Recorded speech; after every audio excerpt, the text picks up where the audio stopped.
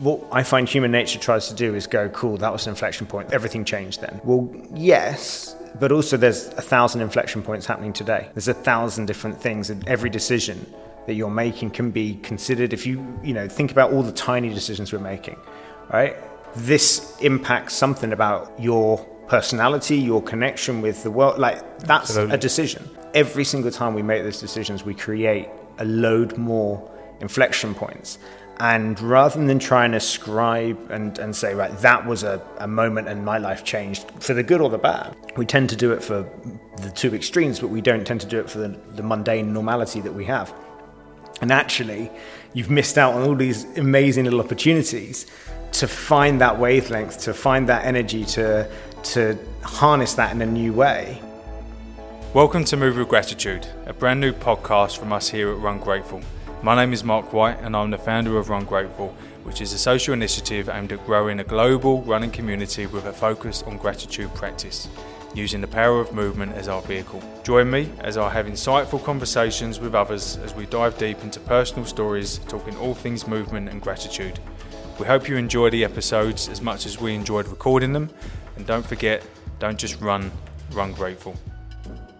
Good morning, everyone. Welcome to another episode of Move with Gratitude, the Run Grateful podcast, here from a slightly cloudy Hackney Wick.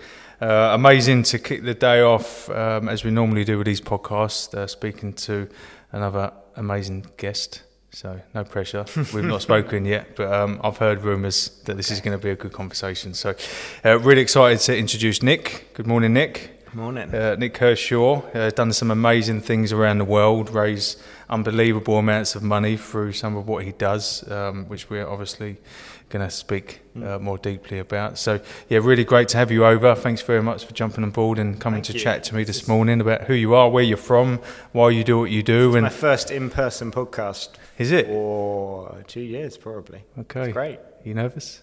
Yeah, terrified. Well, you've got your Tenzing, you've got your black coffee, so you're fully caffeined up. By the end of this, we're going to some serious levels. You're going to go for a run, you're going to go and get a PB. So talking about running, without stating the obvious, this podcast is largely devoted to the world of running, but in particular about how we can connect gratitude, to running and walking, movement in general. But Run Grateful is, it's in the title, what we're deeply passionate about. So, yeah, we'll talk about what that means to you moving forward, or kind of just open up that conversation, because I'll be really interested to hear back. But first of all, just really curious, the ABCs, Nick, really, of who you are, where you're from, and maybe just a little bit about your day-to-day lately, just the last few weeks. Yeah, so, I'm originally just from outside, just near Guildford.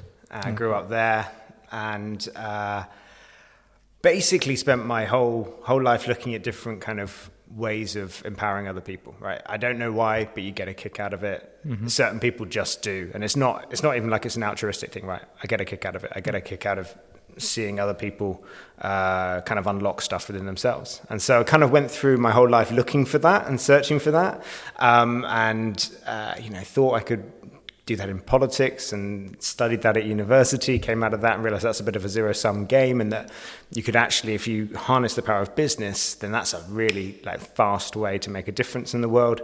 And so then I went into finance, which was a sort of a weird decision, ended up in impact investment about that same time as when I started to run.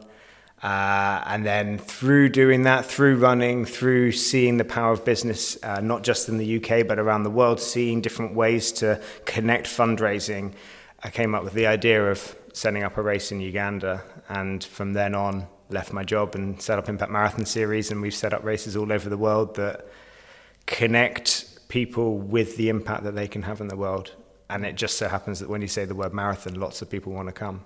Which is a weird thing. And how long ago was that when you said, when was your first? 2015. Okay, so that's when the idea was kind of in between the years, or that was your first run race? It was 2014 was when I was raising for projects in Uganda. I was doing Ironman Wales and I was doing some fundraising for it.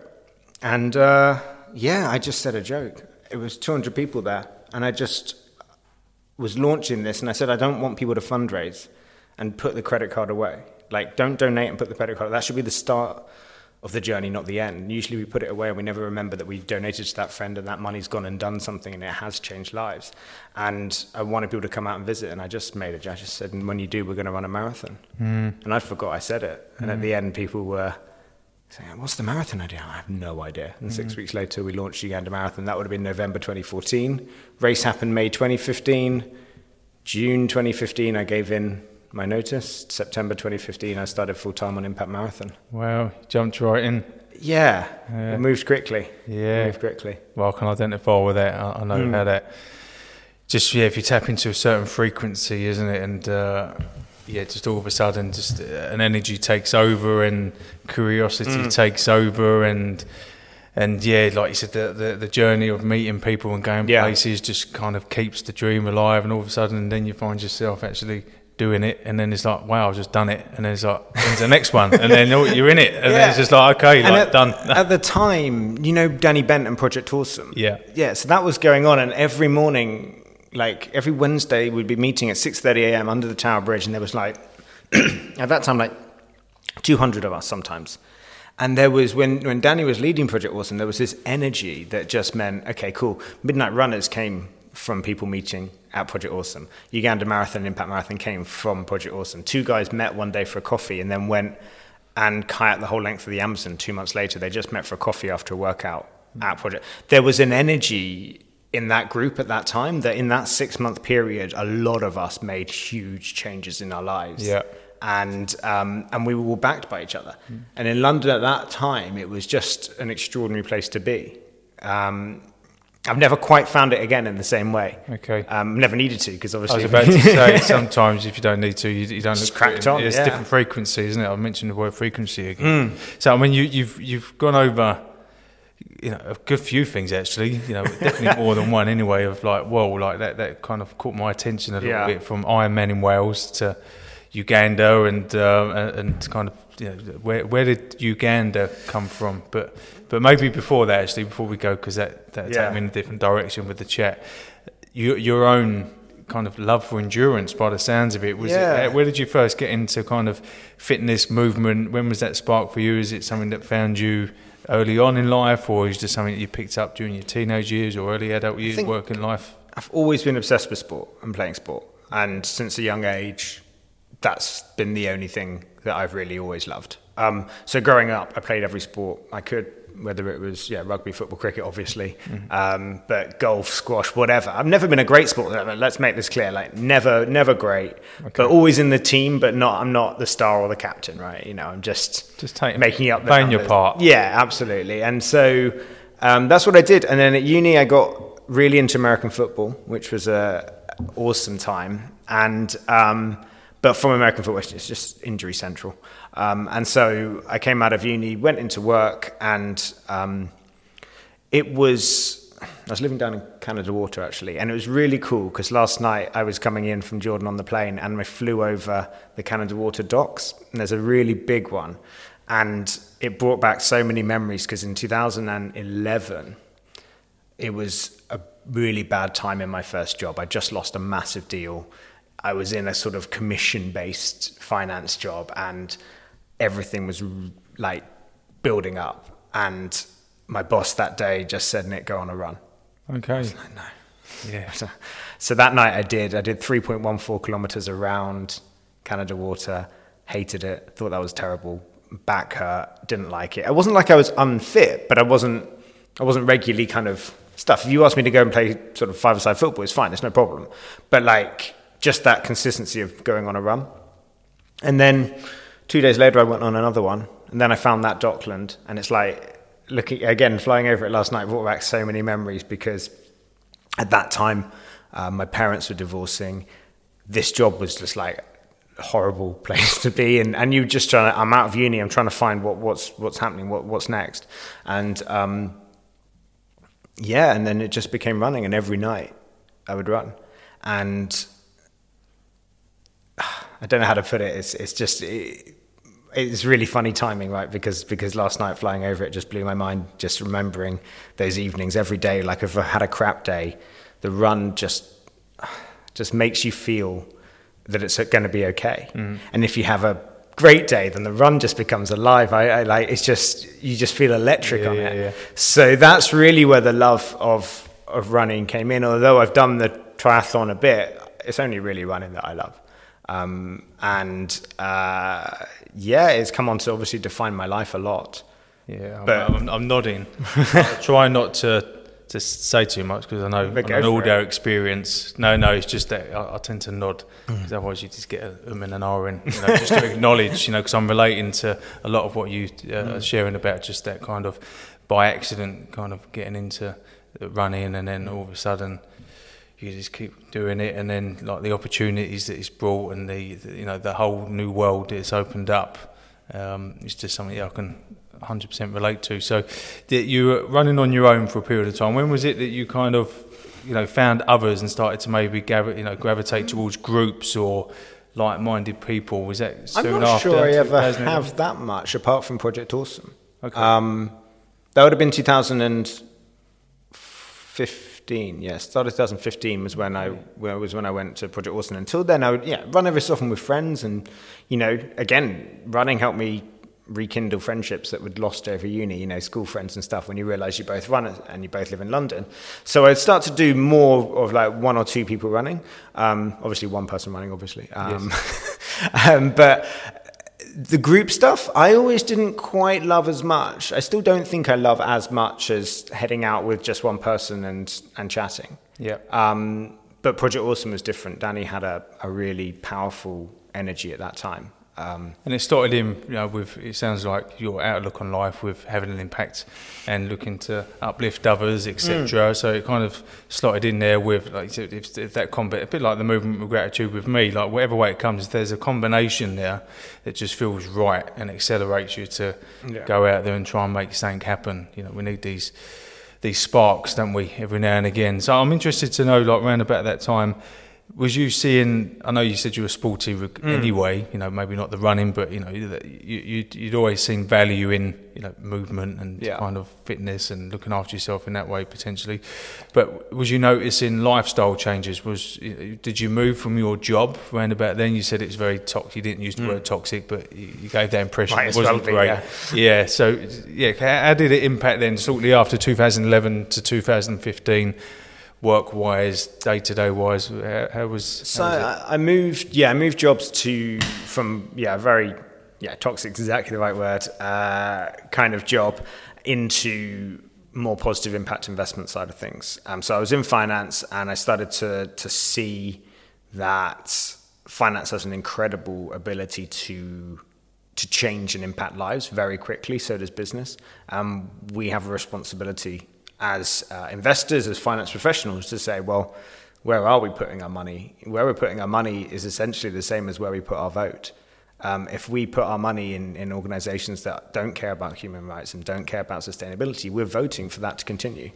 And every pound we put there, we're doing that. And we wouldn't do that. Well, sometimes we do that with the vote as well, but we shan't go into that side of things. But that's essentially what we can do. We can very quickly change the way things are by putting where we put our money, especially in this economic system we have in the world at the moment, in the Western world at the moment. And I started looking around for impact investment jobs. And at the time, I interviewed for Goldman Sachs, which isn't an impact investment job. And one of the things the managing director said to me then, he was like, look, you need to not take this job. You need to... We'll take our pound of, I think his exact words, we'll take our pound of flesh, and you're not, you need to go where you're passionate, and where you're passionate is Africa. And the other thing he said, I'd been thinking about doing a marathon. He said, go do a marathon and do it abroad. It will change your life. So this guy's had this huge impact. It's the best rejection I've ever had. I mean, in the end, I was a bit like, but I kind of want the job. I mean, it's nice you're giving me the advice. And then, I signed up to do the Athens Marathon. My family's originally from Greece and Athens, so I thought that my first marathon should be, I feel like any event I decide to do, I really want to have an emotional connection to that place or that community, which again feeds into the spirit of Impact Marathon as well. It's why there? Well, that's where my grandma grew up. That's where she was from. she lived there through the Nazi blockade, all of these sorts of things. So the idea that I could go and run my first marathon back on the streets where she grew up was like really cool. So I signed up to that, and and then I continued to sort of look for a job in finance, but in impact investment. But on the side, I then started to work on some projects that I used to have supported when I was at university. And that's kind of how Uganda came about, basically. Okay. Just to tie because you were going to go there anyway, so I tied it together for you. And that's how I ended up in Uganda, setting up some projects out there. Was just an evening weekend thing of doing what I used to do at uni. Take university students out to Uganda, to Tanzania, that kind of place. And so tell me about that place. I've never been to describe it. No, I mean, listen, it's one of on my bucket list, if that's what I put in it. Absolutely, to go and experience it and dive deep into kind of that kind of place and side of the world. So Tanzania is the best place to start, because that was where I was at university. I was organising Kilimanjaro trips. It was just like, find 20 people, you get to climb Kilimanjaro for free. So I'm like, cool, I can do that. End up taking, the year I graduated, I took a group of like 60, which was intense. That's how I first got that idea about travel and about adventure and about, again, these were all just at that point, I'm just doing it because of course it's an opportunity to do it, not because I had some great plan. And I looked at going into sort of organising travel coming out of uni, and I wasn't that interested in it really. I was just, don't know. And then obviously I found my way back into it. But yeah, so I spent like 2 years doing that or so at university. And previously, I'd lived out in Ghana. I played football out in Ghana for 6 months. So I'd always had this sort of, I think Sub-Sahara for some people captures you, and some people are like, oh, that's cool, and some people really hate it.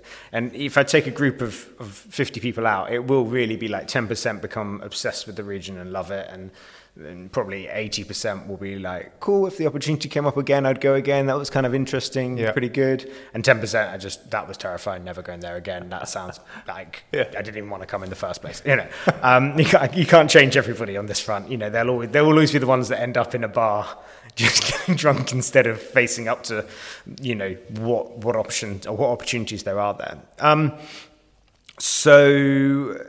I don't know what it was. It's really hard to put a finger on it. But I think for me, it's just like there's such a massive upside of the potential you can have to create an impact there. There's so many different ways that you can touch lives, improve lives, change lives, however you want to put it, in a non-sort of white savior respect, because that's one of the things that's really important. It's about, okay, cool, how do we create the systems that that unite humanity and don't create this sort of two-tier system that we currently have, as well as it just being awesome, right? We tend to get in the media in the UK two images of the region. One is the giraffe and the silhouette and the Attenborough documentary, and the other is poverty. And the truth is the majority of the region is neither. And that's the bit that I love. It's just the normal everyday. Yeah. And it's not massively, it's not flies on the faces as you see, on daytime TV adverts. And it's, most of the time, it's not the safari either. Yeah. It's the normal hustle and bustle of life in Kampala. It's the different places you go, the people you meet, the getting around on the back of a motorbike, all of those different things that are just normal life. That's the bit that I love, and that's the bit that I always want to share with people. Yes. And not just cool, turn up at the airport, get in a nice 4x4, drive to the Masai Mara, see lions, drive on, lie on a beach. Like, that's cool, don't get me wrong. Fine. I know what you're saying. But I feel like you're not really getting to know the area and the country. And so now, especially now, I'm like, when I try and design trips, we've got a race in Kenya. It's like, okay, cool. How do we show Kenya in a way that people wouldn't see it normally, or wouldn't know how to, or you can't just tap by on the internet and turn up and have that genuine kind of connection with the community. And that's hard, but that's really what fires me up. I don't want to be organising just tours. If you want to do that, go somewhere else. There's plenty of better people. I love that. I love everything that represents, and for the first time, I'm kind of nodding away because, there's a couple of things that come to mind listening to you is that community up mentality. You shared about being in certain environments, whether it be business and kind of, you get caught up in, and it's not everybody, but largely, some of what I've experienced and seen and heard in my own journey of that greed and politics and, agenda and all that kind of stuff, that kind of top-down mentality. But if you can, rise up with that community up mentality, say, what can I do on the ground, and at times when you're of that mindset, you can kind of think, well, what can I do, and what's the point in starting? Because there isn't that instant gratification, when you feel that you're not heard, or you need to know this, or you need to know this person, because they can all that kind of noise in between the ears of which is largely there to call it fear, but it's also there to protect you. But then beyond that, everyone can take part and can play a part, and it's even just a small token, a small gesture or whatever goes into like the tapestry of life, doesn't it? And if everyone did that, and it's just kind of get momentum. But it does feel like on occasions, about sounding defeatist, that you are pushing against the machine.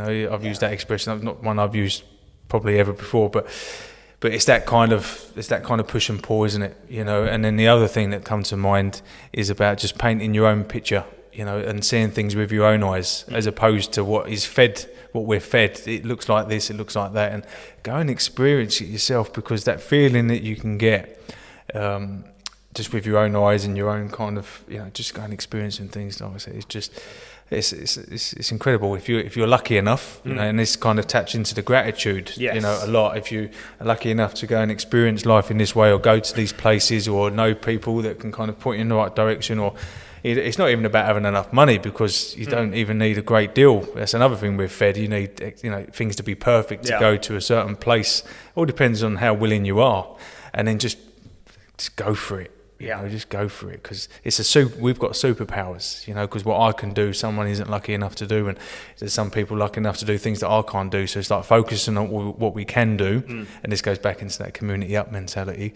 Focus on that and just harness that, and just see where that. I'm waving my arms about it, no one can see it, but I'm like yourself. I'm deeply passionate about it, because I've seen what can happen as a byproduct of that. I can see that you described it, I forgot how you described it word for word at the beginning of the chat, just that buzz you get, that kind of that kind of just that feeling that you get from seeing somebody do something. And if you've had a small part to play in just that gentle nudge here, there, or somewhere, that could be the start for something for them, as someone was the start for something for me, like the guy at the bank. He was at the start of something for you. You didn't quite know what then, but now look, and he was that guy. He probably didn't even mean to be that guy. It's just right time, right place. You tuned into it in a way, and you heard it in a way in which, I love that about life. And that's just about showing up, isn't it? It's about showing up, putting one foot in front of the other, and just literally seeing where it takes you. I think so often we look back and we kind of find these inflection points, right? That conversation with the banker, that's an inflection point in my life. That could have gone different ways, right? And had I been in a grumpy mood that day, I could have gone off on a different, like, screw you, like, whatever. And the people around you, so any which time. But then what I find human nature tries to do is go, cool, that was an inflection point, that everything changed then. Well, yes, but also there's 1,000 inflection points happening today. There's 1,000 different things, and every decision that you're making can be considered. If you think about all the tiny decisions we're making, right? The extra coffee, we talked about that before we came up on air, right? This impacts something about your personality, your connection with the world. Like, that's Absolutely. A decision. Every single time we make those decisions, we create a load more inflection points. And rather than try and ascribe and say, right, that was a moment and my life changed for the good or the bad, we tend to do it for the two extremes, but we don't tend to do it for the mundane normality that we have. And actually, you've missed out on all these amazing little opportunities to find that wavelength, to find that energy, to harness that in a new way. Wise. I'll call it out there. That kind of lends itself to this. Right. Everywhere leads somewhere. I wasn't cheating, I promise. No, I'm going to repeat myself. It's probably boring now, but I'm just nodding because exactly, it's them little moments that go unnoticed, where actually it's all part of the tapestry of life, you know, and everywhere leads somewhere, and it's just something that I heard, and not too dissimilar to what we're talking about now. It's just like there's certain things you pick up, and it's just timing, or like, depending on what mood you're in, and it's just the open mind. I'm a massive, huge believer in the open mind, and it's just hearing things, and things just sit for some reason, you know. There's this level of, maybe as you mature and just experience different things in life, or kind of take on different responsibilities or roles, or whatever the word is, it just invites you to think slightly differently. And something that you heard yesterday, you probably heard last week or last year, and it just didn't sit. You know, and it fascinates me. That's about life, you know. It's just, okay, what's all this about, you know? And it's just, it's incredible. And I'm tuned into that more often than not. And it, you know, there's a pillar in there which really supports me, because I kind of think, okay, I'd rather think like that than not, because like, what's the alternative, you know? And I always look at the alternative as largely more unattractive, you know, because it's there for me, you know, that overwhelm, that fear, that anxiety, that stress is, because, you know, you've probably got lots of experiences with the nature of what you do, where, you know, certain days, certain moments are tough, and you're kind of like, okay, that push and pull, and there's people out there that, you know, that might be not relying on, but we're always relying on somebody somewhere, and we're kind of passionate, and we want to kind of see something happen like yesterday, but we know that the noise of the world knows that it doesn't work like that. So tell me maybe the early days of kind of now doing your own thing, and, you know, what was the... Yeah, like the was you just seeing it more tangible now, and that was just igniting the next steps, is it? I think, to be honest, the early days were so natural. I don't remember having difficult times in those first few months of setting it up. It all just felt like I'd made this bold decision, and I was going with it, and things just kept on falling into That was place. bold, wasn't it, to leave the job? And, yeah. I mean, it didn't feel like it at the time. It felt like the obvious thing. It's like, well, why wouldn't I do this? Like, we've got a model. The model we've just seen in Uganda works. Okay, how would we scale that model to lots of different communities? I'm still working that out. And I think that that's where it's been a bit harder. The first year kind of flew by in this amazing kind of, everything just fell into place. I landed in Colombia, couldn't make head nor tail of anything in Bogota. It was really stressing me. Come to think of it, I was quite low for a couple of days. And then suddenly I get a message from Miss Colombia saying, do you want to come for lunch? She's married to the most famous pop star in Colombia, Carlos Vives. Next thing you know, I'm at the Royal Albert Hall backstage with him planning out a race in Colombia. And it's just like, things just flowed. Yeah. And then there was a couple of setbacks. And certainly like years 2 and 3 in particular were like really tough. And my energy, my energy took a hit. And the initial kind of excitement and ambition and dream was always getting pulled back by, okay, cool, but what if that doesn't quite work out? Or what if we don't get to that point? Or what if our runners don't quite fundraise enough and we let the charities down? Like, I always have this thing about letting people down. Yeah. And so as soon as that started to trigger it, for the years 2 and 3, it really triggered hard. And I could see that then. And was you like the founder's role? Was you kind of like the marketing, the event management, and like, you know, no one's perfect today, but you take it on, and things need to be done, so you do them, and that's just part of you know, establishing something, and also just throughout that kind of early days, it always reinstilled, well, for me anyway, talking about myself, it just reinstilled the reason of why you were doing it, you know. And it was a bit of a bugbear. It's funny, I brought it up on a bit of content we created the other day with something, and about people saying, well, this is when you need to tap into your why and stuff like that, which I get and appreciate and respect, and, you know, it's a powerful, you know, thing to have the answer to. But I was always like, why not? You know, why wouldn't I be doing this? Because it just felt right. Like I said, all the challenges, like most days, like, you know, a lot of the time, my head was just like, Mark, listen, mate, you know, you're doing your best, but come on now, you know, this life is, you know, circumstances, responsibilities, like girls and this and that, and kids and wives and mortgages. It just didn't make sense. And from the outside looking in, they're like, why is he doing this? Yep. And I'm just like, I know it probably don't make sense to you. Largely doesn't make sense to me either. I just know it feels right. I trust this path more than the path I was on before, which was, you know, not too dissimilar to your environment of like sales and, you know, that just didn't feel right. Yes, it might have brought certain levels of success in other areas, but the heart and that soul and that kind of, I wasn't born to do that. I think I was born to play in this arena and seeing what impact I can have, and then first 2 or 3 years really kind of, on reflection, I was really pleased that I experienced everything that I went through, some proper dark stuff, just felt lonely, when you I wasn't in Colombia feeling lonely either, by the way. Other side of the world, literally. When you were feeling like that, when you say, like, people would say, okay, remember your why, did you connect with that at that time, or was it, how did you find your way through it? When it was a case of you were actually more connected with the why not than the why, what was the triggers for you to keep kind of pushing? Just trust. Yeah. I was just trusting. Everything that we've just shared about, really, I just knew the process. I knew you had to embrace the process. I identified with that mindset of, every day presents something new. You take responsibility, because we've mentioned it in a roundabout way about every decision has a consequence, whether that's good or bad. And in order to make them decisions, you need to get up, you need to show up, you need to say yes or no, or go this place or that place. And as a byproduct of that, it's going to kind of create this uncertainty, and you need to roll with it. I'll bring it back actually to when I first started to run, to giving up smoking. I remember I've given up other things over the years. That's another story. But with the cigarettes, I can remember after, 3 weeks, 4 weeks, really, really wanting a cigarette really badly. Like every part of my being just wanted a Marlboro Light, mate. Yeah. And I remember saying to myself, and this is from years of experience of giving up other things, like I said, but in that moment I was like, even if you have this cigarette now, you will want to give up again, because it's nasty and it's not good for you, and your girls know it's nasty now, and you can't really push them to one side anymore because they're growing up and they can read, and smoking kills. So I knew I was going to be in this position again. So do I give up now and go and have a fag and just be in this position in another 4 weeks' time, or do I just ride this through?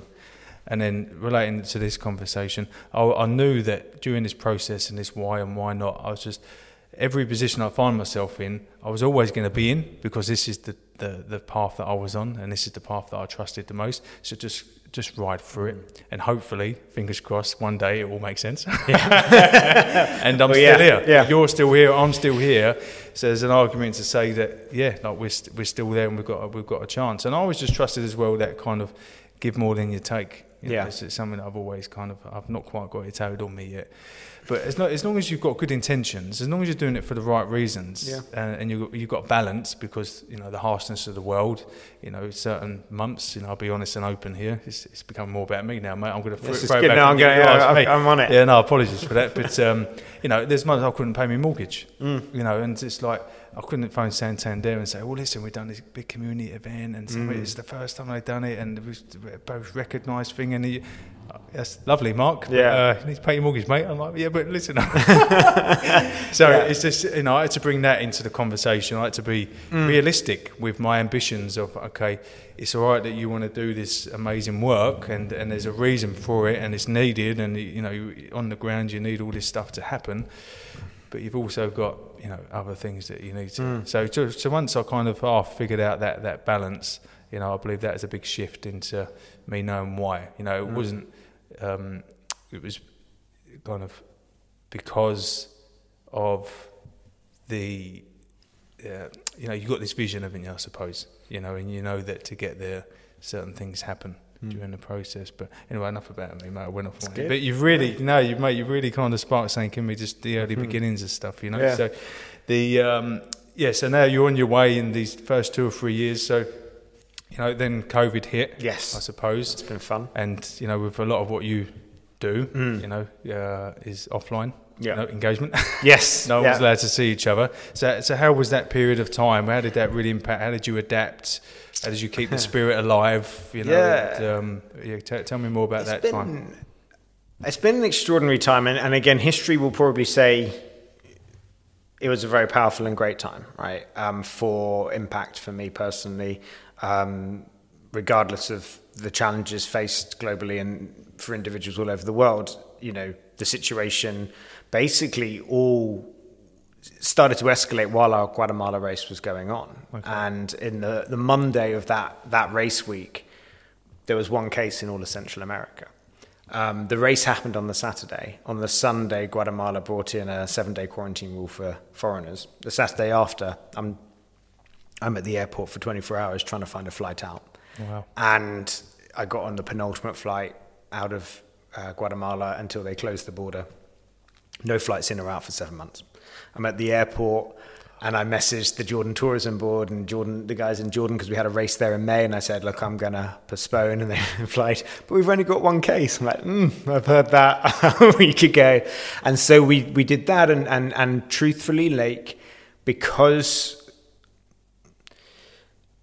as a British man, as a British white man, you don't have problems crossing borders, leaving countries. You don't have those issues. And so when there's something like that happens, there's two elements to it. One is it's a bit like a canary in the mine, because nothing was changing in the UK, but I was like, this is... Yeah. If I'm sat at an airport, can't get out, something's happening. Yeah. And the other is, and relating to this, is just that, and you mentioned it earlier about the opportunities that we have, is I've been able to be completely nomadic for 5-6 years.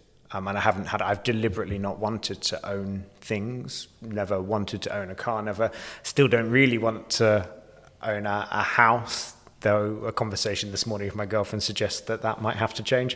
But like that ownership thing, I've lived out of 2 bags. And so going into this, suddenly I was at Atlanta airport going, okay, cool, I'm not going to come back to London because I was only going to be there 3 or 4 weeks. I normally would get an Airbnb or something and then go on to the next place.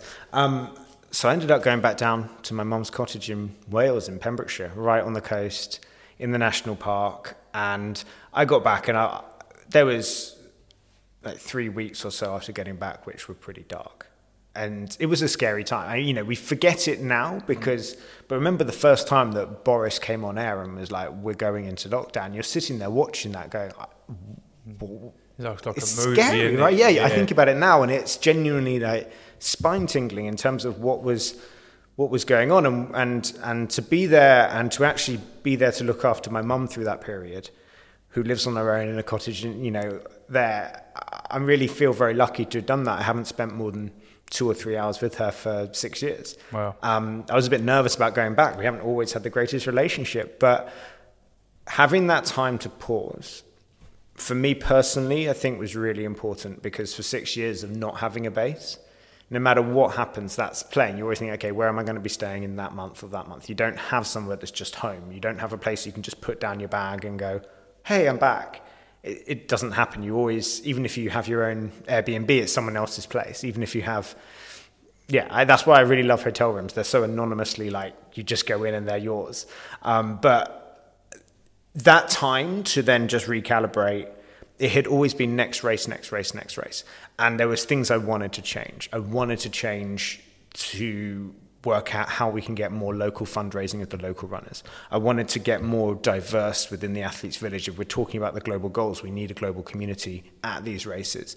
I wanted to cut the reliance on being a travel organization. I wanted us to be events and bringing people together, I don't want to be a tour operator, right? Yeah. That wasn't the goal. There was so many different things that were in my head that I wanted to do that I never had the chance, because you're always on to the next. So for 3 weeks or so it was dark and lots of sleeping, and to be honest, I watched The West Wing again. Love The West Wing. And it was like going out on runs in the park and doing that, and then started to get my act together, and I bumped into someone when I was lost on a run one day, and they told me about it's pretty hard to bump into someone in Wales as well. Like where I live, you don't bump into people. And anyway, I'm lost and trying to work out a route through, bump into this old couple, and I have no idea who they are, and they have no idea. The guy from Goldman Sachs. It's like, it's me. He's like integrating. He's like my angel. He's my Obi-Wan Kenobi. That's it. You know what? I watched Star Wars for the first time during lockdown. I haven't seen Star Wars, so I actually get what I'm saying there. Whereas before I would make those jokes and not know what I was saying, and now get it. Sorry. So I bumped into these people. They told me about how their son had just graduated SOAS, and at University of London, it's the School of Oriental African Studies. It's like one of the best international development programs in the world. And I was just suddenly like, why wouldn't I do that? There's so many things over the last 5 years that I've seen, and picking charities, getting the impact right, that's the bit that's hardest. Putting on a race is actually quite plug and like, you know how to put on a trail race. It's not the most complex thing in the world. The other stuff, the hardest part is how to create a really powerful impact and get it right. And that was something that had bugged me for a couple of years. So cool. So I applied, and I've been doing my master's now for the last year. So that's been really good. And actually my first master's reading, I opened it up, and there's our project that we're doing in Jordan is quoted in the first reading I had in my master's, the Green in the Desert project. And I was just blown away by that. And so since then, that's just been the most fascinating journey to go on. And I've got some really great concepts and ideas building from it. So, and then we reshaped Impact. We reshaped it to be, okay, cool, we're going to have, rather than having an international event where we at the end invite all the local runners along and everyone gets it and it's an amazing atmosphere. Instead, it's like, well, no, we're going to make this a phenomenal 2-day local event where there's a day of volunteering and all the runners locally get to volunteer as well. Because previously it had always been the impact runners coming in from abroad who get to go to the projects. And that year in Guatemala, I'd been getting lots of messages saying, Nick, we want to be involved in the impact, not just the marathon. Amazing. And I was like, cool. And they started to come along to the project visits. And then it was just, 2 or 3 months into lockdown when I just go, cool, hold on, let's change this. And we tested it out in Guatemala. And it's just a really exciting concept where there'll be a day of work, then we all camp out, and then the next day we run together. And then the international event can blend into that rather than the other way around. And then we're not reliant on travel, we're not reliant on international, and we can build something really special in each country. And it's so much quicker to set up because you can so then just adapting, really well and evolving and But it's stuff that we wanted to do, but you never had the time or the space to work out how to do it right. Yeah. Because it's always the next race that we're cracking on with. Of course. So it's like, well, now we're in the right direction for where we should have probably been going since 2015 if you go for it. But that you wouldn't have probably worked that out had it not been for everything. So that's been lockdown. It's been difficult, but I always, all the news talks about cash flow, finance, money. Truthfully, if you start up an organization, you're pretty much already numb to that. If you're not numb to it, then you've got a problem because cash flow, finance, money, that's part and parcel of running your own organization, right? And it's been stressful for sure. But what I've hated most about this whole period is that I come alive when I see events happening and seeing people come together and connecting and not having that chance to do what I'm really very good at, not having that chance to do what I believe, is my real talent. And dreaming up ideas and having to pitch them over a screen. Yeah. That bit's been much more difficult to handle than finance. Finance is what it is. It's always, there's always opportunities to make more money. There's always opportunities to lose more money, right? But the opportunity to do what you do, that's a decision you have to make every day. Yeah. And to not be able to make that decision, that was hard. Yeah, I can relate. Yet again. So I'm glad we connected today, mate. Actually, I've got a hunch we're going to do some things.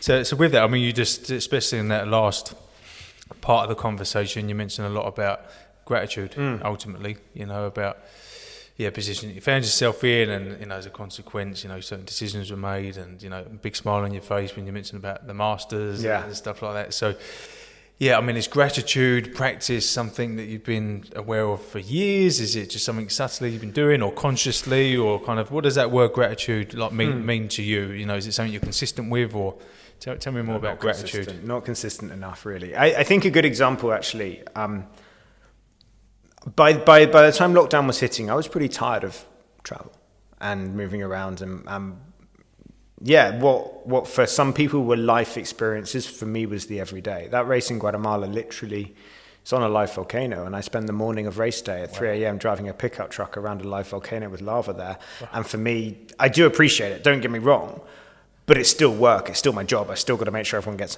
And going and having all of that taken away, and the opportunity to do what I love. This week, I just got back from Jordan last night, and...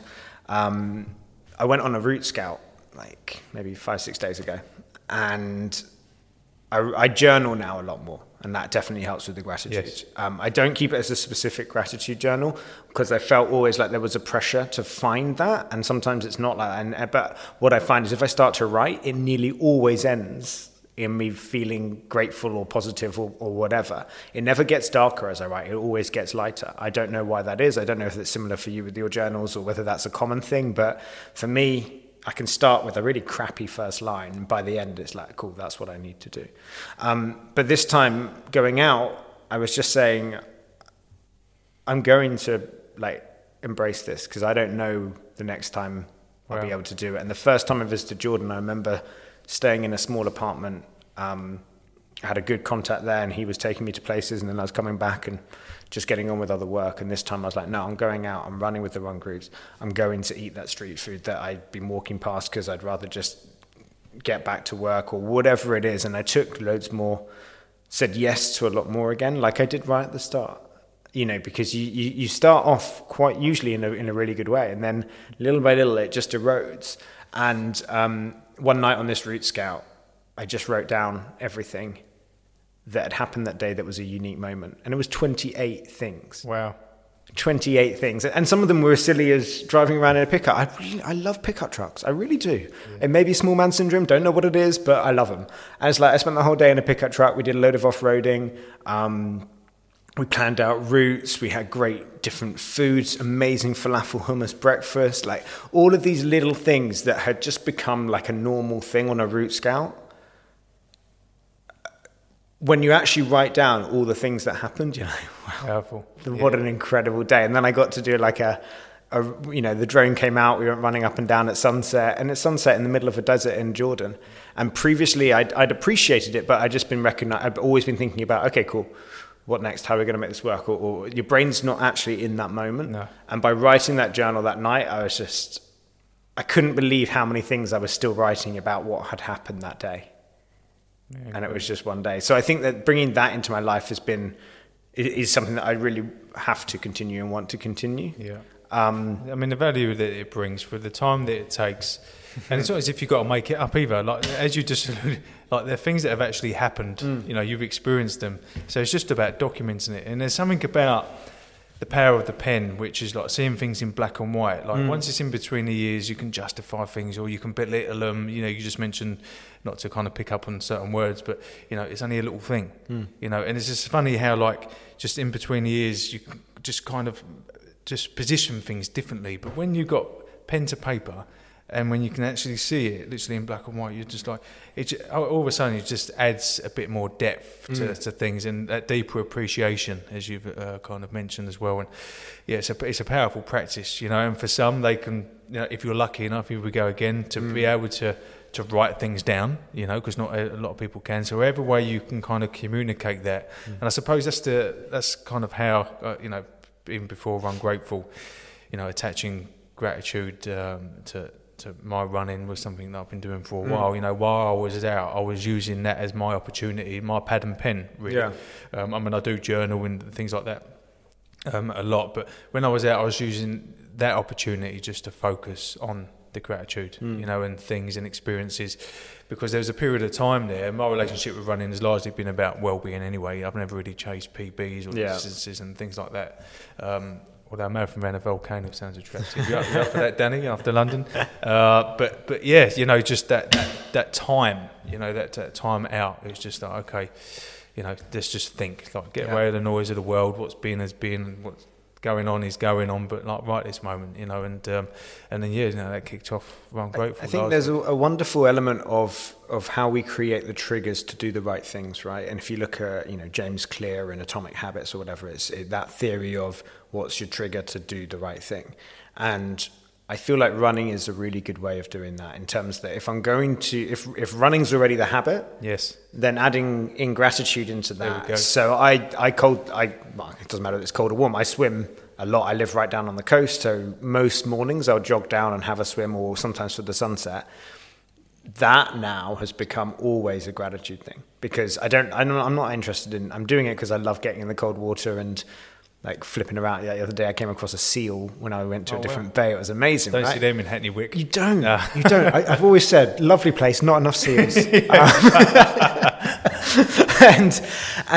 But now for me, and I'm a Christian, I pray, and that's now my time to pray, is that time when you're just completely surrounded. I'm very fortunate to live where I live at the moment. And that time to just feel the cold water, to hear, to smell, the taste of the salt, all of that.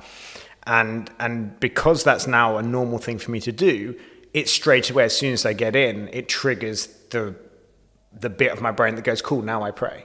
Otherwise, you get swept up. Yeah, swept you do, up. yeah. There's so much. And again, I don't have kids. I don't know how you do it when you've got kids. And I see like my brother and sister with kids. I'm like, how on earth do they manage to stay sane, let alone grateful, and all of these different things? And I feel like it's like, okay, cool, I'm starting to get ready to try and do that. But still, I feel very lucky that I have such a base that means that I can play around and practice and see what works. Yeah. To some degree. Yeah, no, brilliant. And you know, I've never really positioned it in my mind as that, but where I'd already had the habit of running in my life, you know, I've run like 4 or 5 times a week, so no mad distances really. I mean, collectively they all add up, but there's always just that moment of time in which I just went out for half hour. You know, you mentioned about the family, like I had a lot of keen cyclists, friends, but that just always seemed a bit of a faff to me because you had to just get all your gear and you might get a puncher and you'd have to go out for a couple of hours at least, well not at least actually, it's a bit of a lie, but you need to go a bit further and a bit longer. Where running you could pop out for 15-20 minutes half hour, you done 3k 5k whatever, so you didn't get missed as much. But and it's hard enough to form that habit because still, you know, my head tries to unsell me or sell me the, you know, the fact that you can go later. You know, you don't need to go today. You know, you still got that little thing, that voice in your head to say, "Oh, you still need to go tomorrow." You know, but I've never had a bad run. But anyway, I was already in the habit of running, and the way you just described it there, that you know, and I always knew that I was utilising that time for more than just listening to my mind like I do 23 hours of the day or whatever it is. You know, obviously I'm asleep for some of that, but yeah, just it was I was focused on that time being different, you know, would be mindful or whatever. So I like the way you said that because I'd already formed the habit. So what made you change it there? What made it change from being somewhere where you just sort of ran to a more conscious thing? Obviously now you run Grateful and stuff, but what was the transition from I run regularly because of whatever, it helps me a little bit, to really understanding that purpose and that gratitude within your movement? Was there a moment for you, or just? It's just consistency. Yeah, it's very similar to. I've said that a lot throughout our chat because it's just that consistency and of just doing things, and then all of a sudden it just comes in, you know, and a thought lands, and one day it landed where it didn't land before, and then that felt right, and that felt like, you know, a nice thought, and you let that sit in you, and then that leads on to another thought, and all of a sudden it's a thing. You know, and but I mean, gratitude practice, you know, not necessarily integrating into my running more often than not, but as a thing, I shared about it on the Run Grateful podcast a few weeks ago.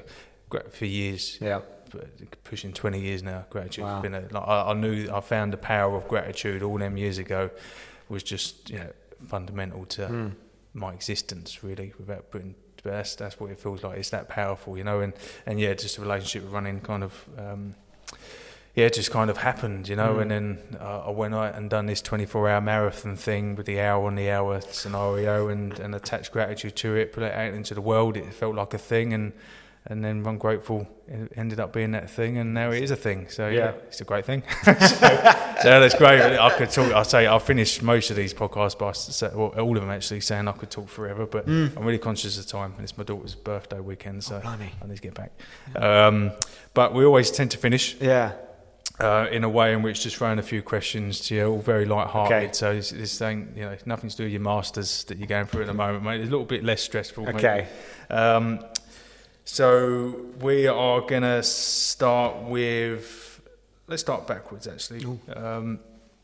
Someone you're grateful for that in this moment, and my girlfriend. Reason why. Your girlfriend, okay. Yeah, which is a really obvious answer, I suppose. But she came into my life because of lockdown, really.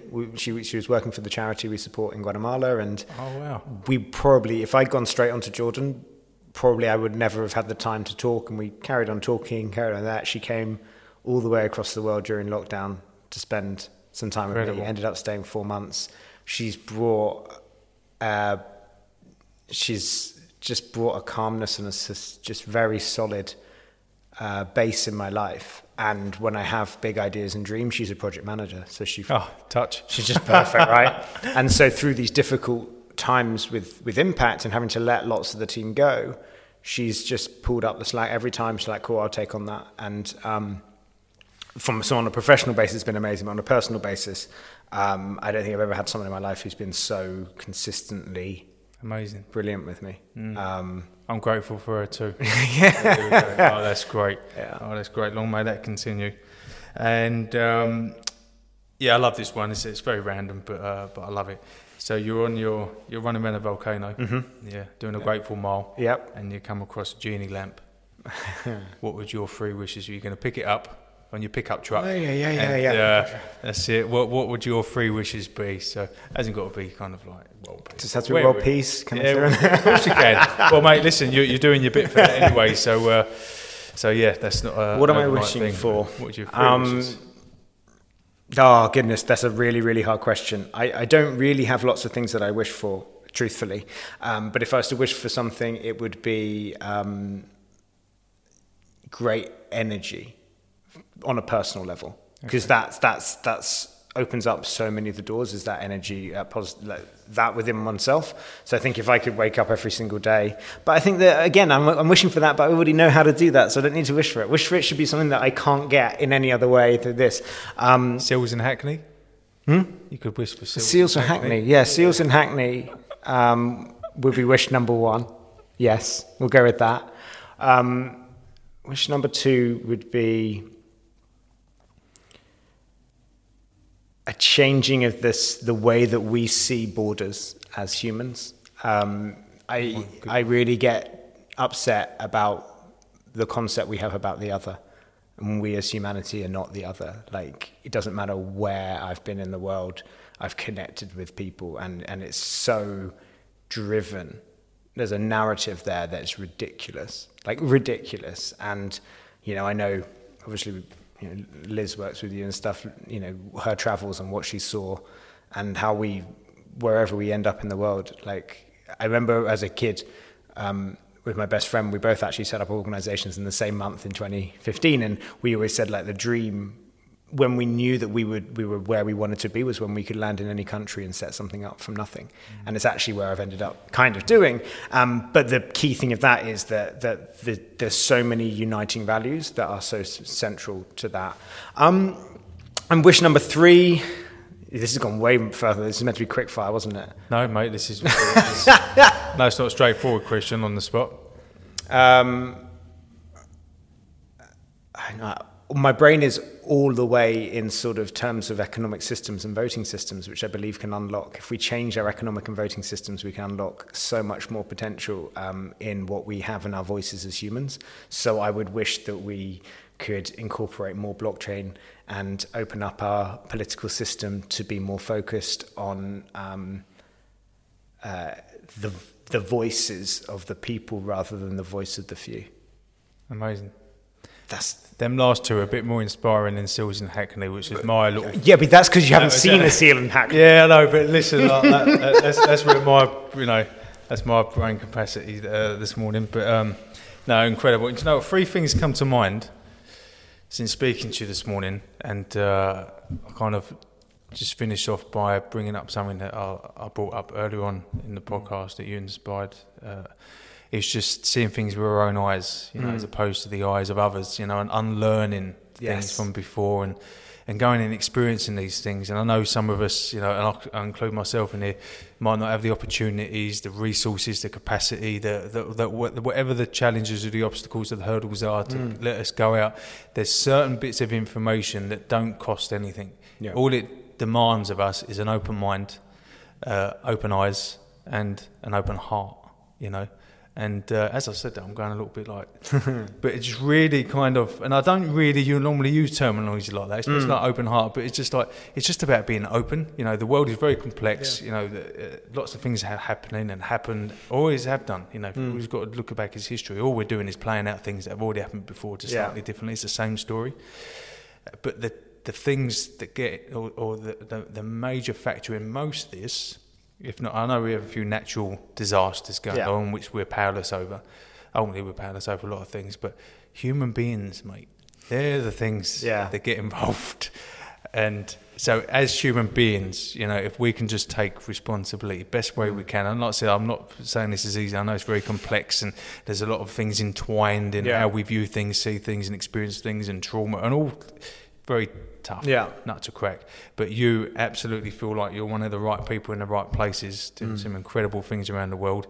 We haven't even tapped into so much of what you've done and the money and the awareness that you've kind of raised and all that kind of jazz, so there could be an episode 2 here. Absolutely. But yeah, really incredible to meet you. Thank you so much for what you do. You're a friend of Run Grateful now. Thank you. Know, you were before, but now I know you. So I'll know you more. So I'm really excited to see where this could go. No expectation. But I'm really glad that Liz kind of connected us. That's what she does. She's an amazing lady. Yeah, so we're grateful for Liz. Absolutely. So thanks, Danny, as always, for being on the other end of this, doing what you do best.